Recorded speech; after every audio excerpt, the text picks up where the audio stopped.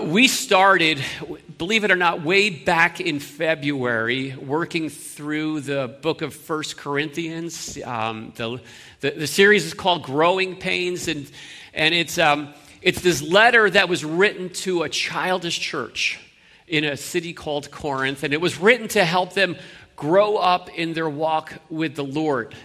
So the situation was that their faith was genuine, but it was juvenile, and they were stuck spiritually in different areas in all kinds of ways. And so the Apostle Paul writes this letter to help them get unstuck, to challenge them in different ways to grow up in the Lord. And the reality is that we have a heavenly Father who loves us. He loves you, he loves me, but like any good father, he intends for us, for all of his children to grow. And maybe as we've made our way through this series, you've been able to pick up some traces of the Corinthians' childishness in your own life, those areas of immaturity. So a quick recap. There's this immaturity that makes too much of people and personalities.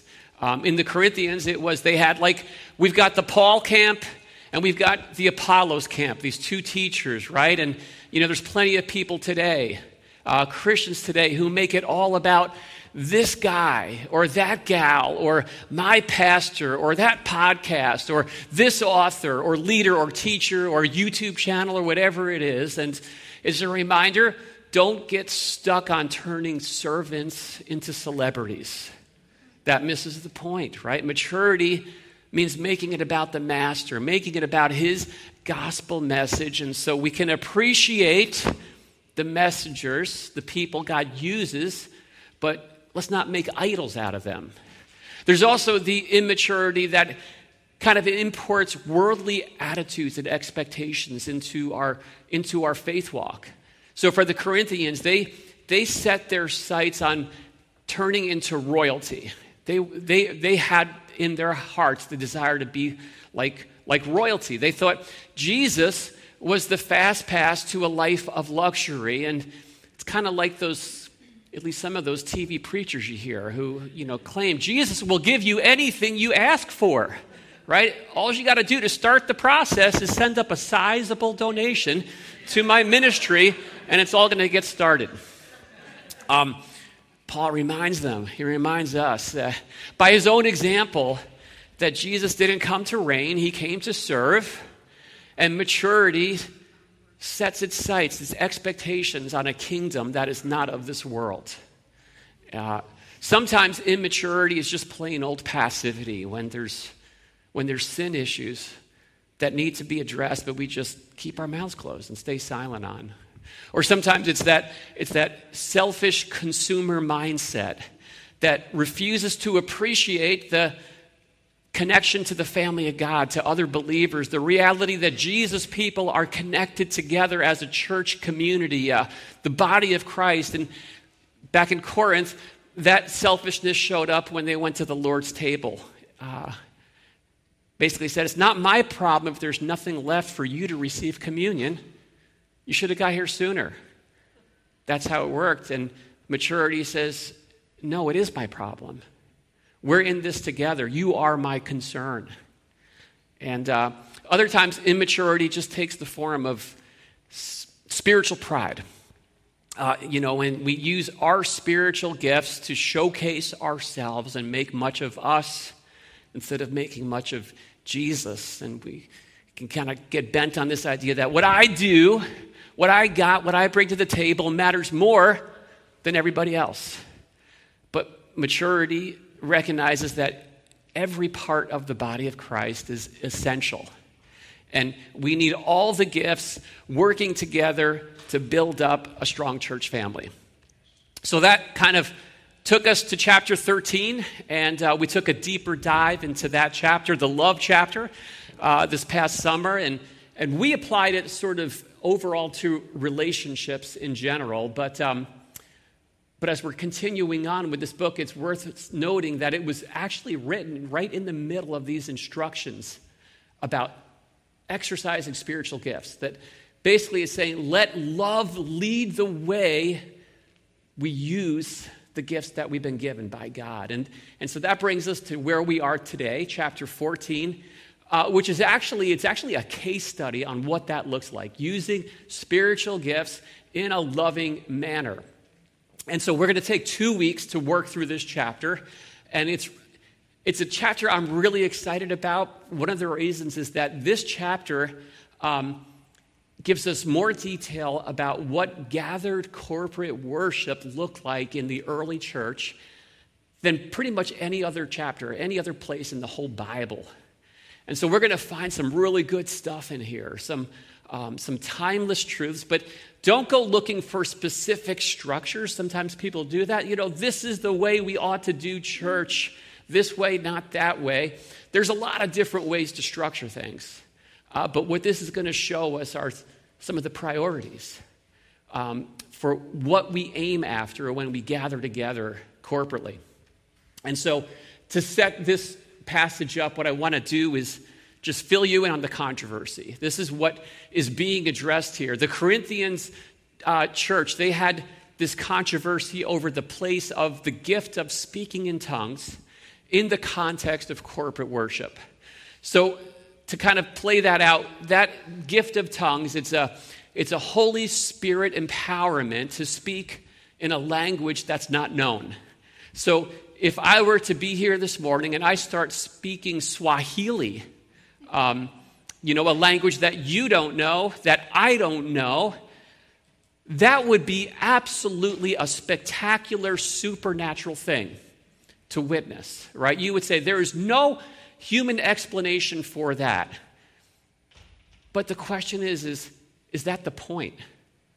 Just to be wowed by a spectacular supernatural manifestation. That's what this is getting at. Is that it, or is there more to it? So when we talk about this gift of tongues, it could be a human language. It could also refer to a heavenly language, the gift of angels. It was actually mentioned in the last chapter, in chapter 13. So having said that, I will note that, that specific issue, it may or it may not be something that kept you awake last night, right? Some of you guys, maybe you're wrestling with that, losing sleep over it. Most of you, probably not. But stay tuned in, because number one, it's in God's Word, and that means it's relevant. There's something in here that matters to us. And I think the principles that we're going to draw out of here, you're going to see they apply to many situations that we come across in our lives today. So let's start out reading 1 Corinthians chapter 14, and I'll start with verse 1. It says this: "Pursue love and earnestly desire the spiritual gifts, especially that you may prophesy. For one who speaks in a tongue speaks not to men but to God, for no one understands him, but he utters mysteries in the Spirit. On the other hand, the one who prophesies speaks to people for their upbuilding and encouragement and consolation. The one who speaks in tongues builds up himself, but the one who prophesies builds up the church. Now I want you all to speak in tongues, but even more to prophesy. The one who prophesies is greater than the one who speaks in tongues, unless someone interprets, so that the church may be built up." All right, so what we see here is one of the primary purposes of gathering together as a church body. Why do we do it? It's to build each other up.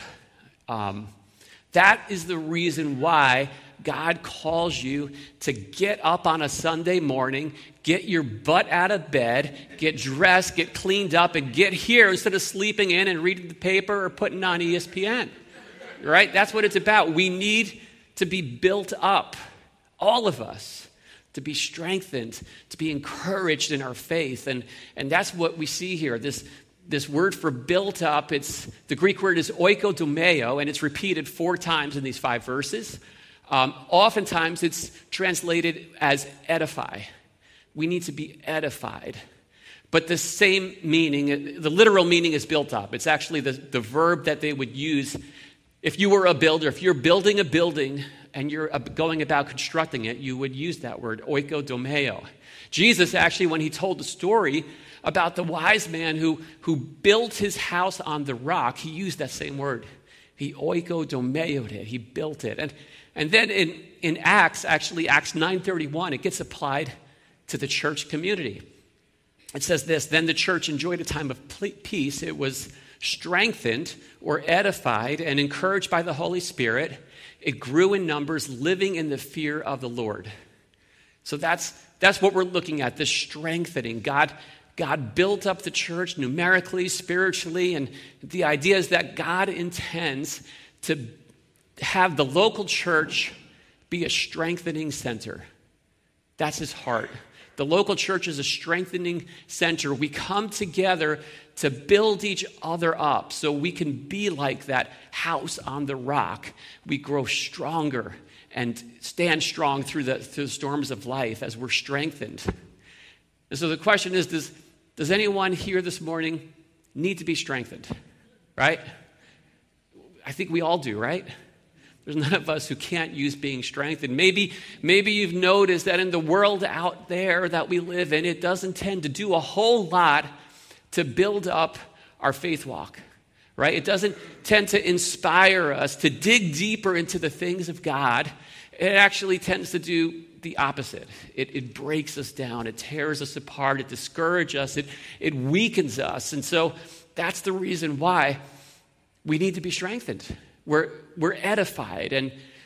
And what we see here, there's two different settings for being edified. One is on a daily basis, as we carve out time and space to meet with God, to pray, to dig into his word, to spend time with the Lord. And then it also happens in a corporate setting when we gather together like we're doing right here and every Sunday morning. And so the main point is that the aim of personal edification when you're at home on your own, it's different than the aim of corporate edification when we're all gathered together. Okay, so does that make sense? Like, I think that's kind of the main point. When you're with the Lord at home on your own, it's kind of like a direct connect. It's just you and him, right? And the goal is just to build yourself up. But at church, when we come together, it's a different setting. It's not just about you and the Lord. It's about you and you and you and you and all of us and the Lord, those around you. And so in that setting, the goal is to build each other up, not just build me up. And so that's why Paul presses the point. He says the gift of prophecy is greater than the gift of tongues. In verse 2, the one who speaks in tongues speaks not to men but to God, while the one who prophesies speaks to people for their upbuilding and encouragement and consolation. So is that saying that prophecy is categorically greater? No. What it's getting at is that it's the appropriate gift for the occasion. So it's sort of like the same reason why when you go out to a restaurant and you eat with someone, you put your cell phone on silent or you stick it in your pocket, right? You do that, right? Good. Okay. Yeah, because now do you do that because the person that you're eating with is greater than the person who's trying to get a hold of you? No. I mean, maybe, but probably not. But you do that because it's appropriate for the occasion that you're in, right? The whole reason you went out of your way to go to eat out with someone is to spend time with that person that you're with. And another analogy would be like when I go to work out. If I'm going to work out by myself, I'll put on my wireless headphones and I'll play some tunes. It helps motivate me. It gets me going, gets my blood flowing. But if you've invited me over to your house for a barbecue, I'm going to leave the headphones at home, right? Because I am there to engage with people, not to just build myself up with 80s music. And that's just kind of, just proper manners and etiquette. That's just 101 kinds of stuff. And it's not that one's right and the other's wrong. It's that prophecy is appropriate for the corporate setting, while tongues is appropriate for a private setting. That's the main idea, and I think if we get that, the rest of the passage kind of opens up. It makes sense. It plays out. And before, though, we move on to that, I'll just kind of press a little bit. Oftentimes people will come to church and they'll tell me, I am so glad to be here. I just have to have my time with God. I need to tune everybody out and have my own personal focused time with the Lord at church. And, and sometimes even like worship leaders will encourage that. Close your eyes, forget everyone around you, and make it just about you and God. And what I would tell you is good instructions, just make sure that you connect it to the right setting, right? That's appropriate when you're at home on your own. But church is different. Being together is something unique. We're gathered together in worship, not just as a bunch of individual believers having our own personal worship time in the same setting. That's not what it's about. When we're gathered together, that's not the time to tune out. In fact, it's the time to tune in, to look around, to be aware of what's going on around you, because God has brought us together to build each other up. That's what he wants to do. It's what he wants to do this morning. There are people through which he will intend to work through and bless you and build you up that are here this morning. And he wants to work through you to build others up this morning. And so we don't want to miss out. That's a big part of what church is all about. So edification, building up is the goal. Let's keep on looking at the passage. And the second point is that edification requires communication. So it says this, now brothers, if I come to you speaking in tongues, how will I benefit you unless I bring some revelation or knowledge or prophecy or teaching? If even lifeless instruments such as the flute or the harp do not give distinct notes, how will anyone know what is played? And if the bugle gives an indistinct sound, who will get ready for battle?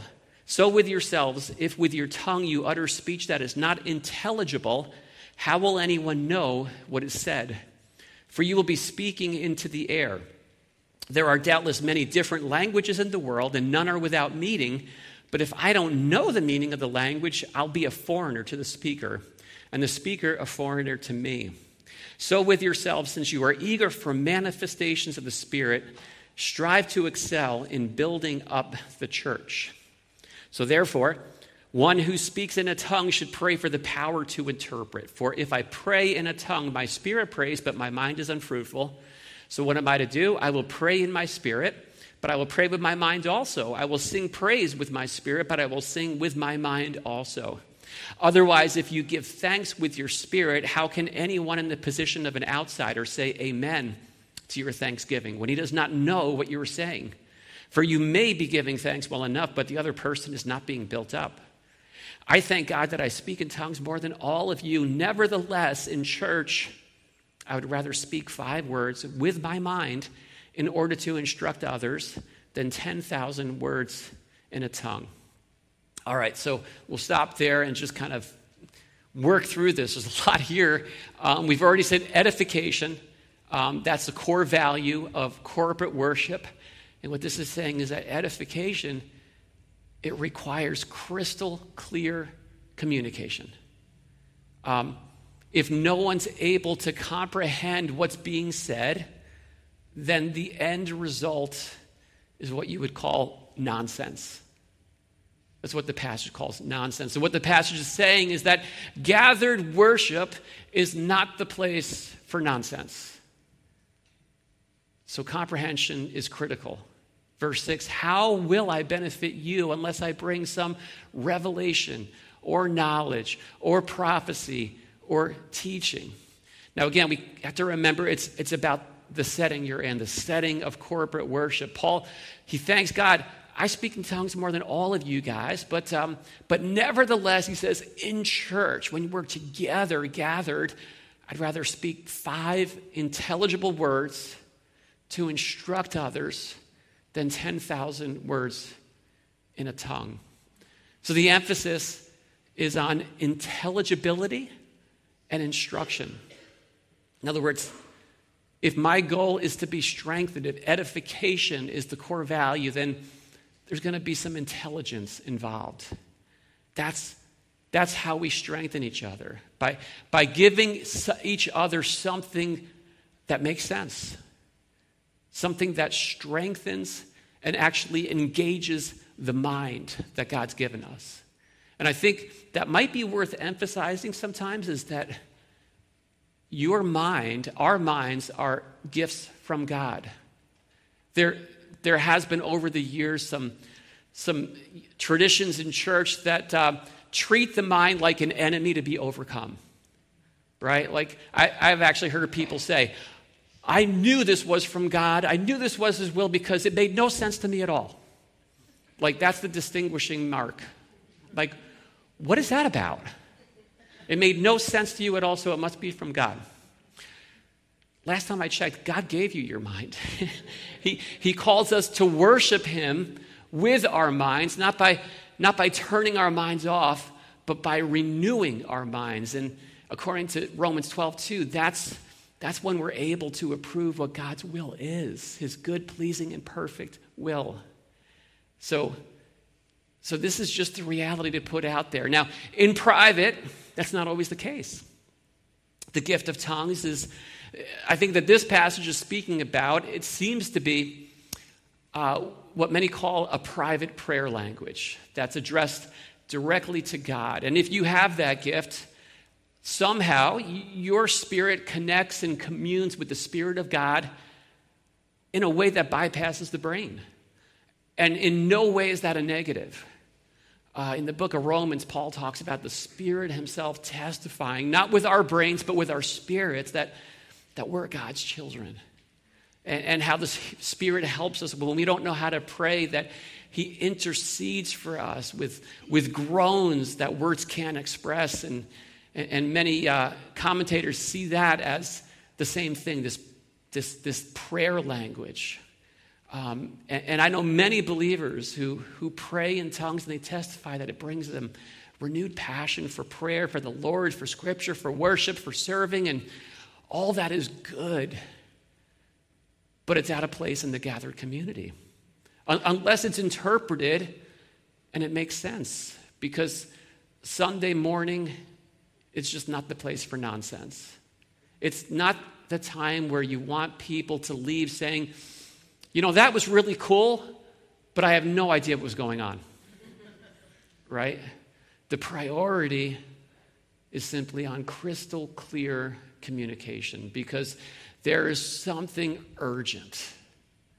There is an urgent message God wants each of us to hear, to receive, to know, and to take home. And it matters. It matters to him that message gets out. And so it ought to matter to us as well. And so the direction is to make it loud and strong and bold as a trumpet blast, because that's what builds up the body. All right, we'll keep on going and see that the last part of it is that this understanding, this actually paves the way for transformation. He says this, brothers, do not be children in your thinking, be infants in evil, but in your thinking be mature. In the law it's written, by people of strange tongues and by the lips of foreigners I will speak to this people, and even then they will not listen to me, says the Lord. Thus tongues are a sign not for believers but for unbelievers, while prophecy is a sign not for unbelievers but for believers. If, therefore, the whole church comes together and all speak in tongues, and outsiders or unbelievers enter, will they not say that you are out of your minds? But if all prophesy and an unbeliever or an outsider enters, he is convicted by all, he is called to account by all, the secrets of his heart are disclosed, and so falling on his face, he will worship God and declare that God is really among you. All right, so here again, we see that the issue, as it has been all throughout this letter, is about maturity, growing up. Do not be children in your thinking. He's telling them, stop acting like children. Stop making it about me and my gift, and have the maturity to appreciate the setting that you're in. He says, tongues in the church is a sign for unbelievers. And this was a bit of a flip in the way that they're understanding, because the Corinthian Christians, they viewed tongues as a sign for believers. They thought that if someone speaks in tongues, that means they've really got it going on. Like they are next level Christians. They're filled with the Holy Spirit in a way that you're not. You don't have it. They do. They're better. And Paul clarifies, no, it's not the case. And particularly in corporate worship, tongues has the opposite effect of what God intends. It turns into a sign of judgment for unbelievers. Not because God wants it to, but because the church hasn't taken the time to appreciate the setting and use their gifts in a loving way. And so he plays the scene out. He says, here's what's going to happen when an unbelieving person, so seekers, come into the church. They're checking things out, right? And they come and they find everybody in the room is just speaking in tongues. What's going to happen? How is that going to play out? They say, these guys are a bunch of nut jobs. Let's get out of here. These guys are out of their minds. Now, that's the BMV, the Brian McIntyre version, but it's close to what we just read in the ESV. And what happens is they walk out, they never come back, and tragically, they dismiss the claims of Christ. They never get the chance to hear the good news of Jesus, of the love and the grace and the forgiveness he offers, and ultimately, they wind up in hell. He says, that's a tragedy. God's message, it was there. They came to hear it, and it never got delivered. And there's eternal consequences because of that. But then he says, how about the other way? He says, how about if the same guys come into the church and they hear a crystal clear message that they completely understand, a message that comes from the heart of God, that's inspired by the Holy Spirit, and he drives it home to their hearts in such a powerful and such a profound and a personal way that they receive it as this is God speaking directly to me. In other words, they're convicted to the heart. They realize God is after me. I cannot run anymore. I need to respond. They repent and they respond in faith. And at the end of the day, they join in the worship. They become worshipers themselves. That's a good conclusion. That's the end that we're looking towards. That's the point of building up the body of Christ. And the reality is, he says, there's just too much at stake. Don't put up with nonsense because people's eternal destinies is at stake, and we need to make the message crystal clear. So maybe it's possible that you are that person this morning, right? You may have just, for whatever reason, you found your way in here. Maybe you just wandered around and you're just kicking around the tires. You're like, what is this God stuff all about? What is this Jesus stuff all about? What is this church all about? I'll tell you, it's about Jesus. It's about what he did on the cross for you, for me, so that we can be forgiven, so we can be made right with God again, because we have a problem. We are created for a relationship with God, but we're separated from the God who we're made to be in relationship with because of sin.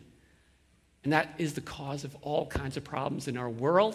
It's the cause of all kinds of problems in our lives. And we look for remedies in all different ways. Maybe I just need this job or more entertainment or this medicine. And you say the reality is you need to be reconnected to the God who created you. And that's what Jesus came to do. You see, we're not made right with God, and people don't get into heaven because they're good people. We're not made right because we're good enough. We're made right because we're forgiven.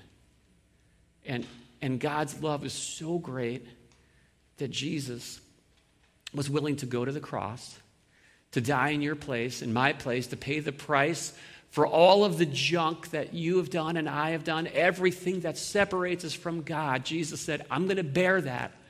I'm going to pay for it in full. I'm going to satisfy that price completely so you and I wouldn't have to. So that by trusting in him, we can be forgiven, we can be reconciled, we can be restored to a right relationship with God and start living the full and the abundant life with God in it.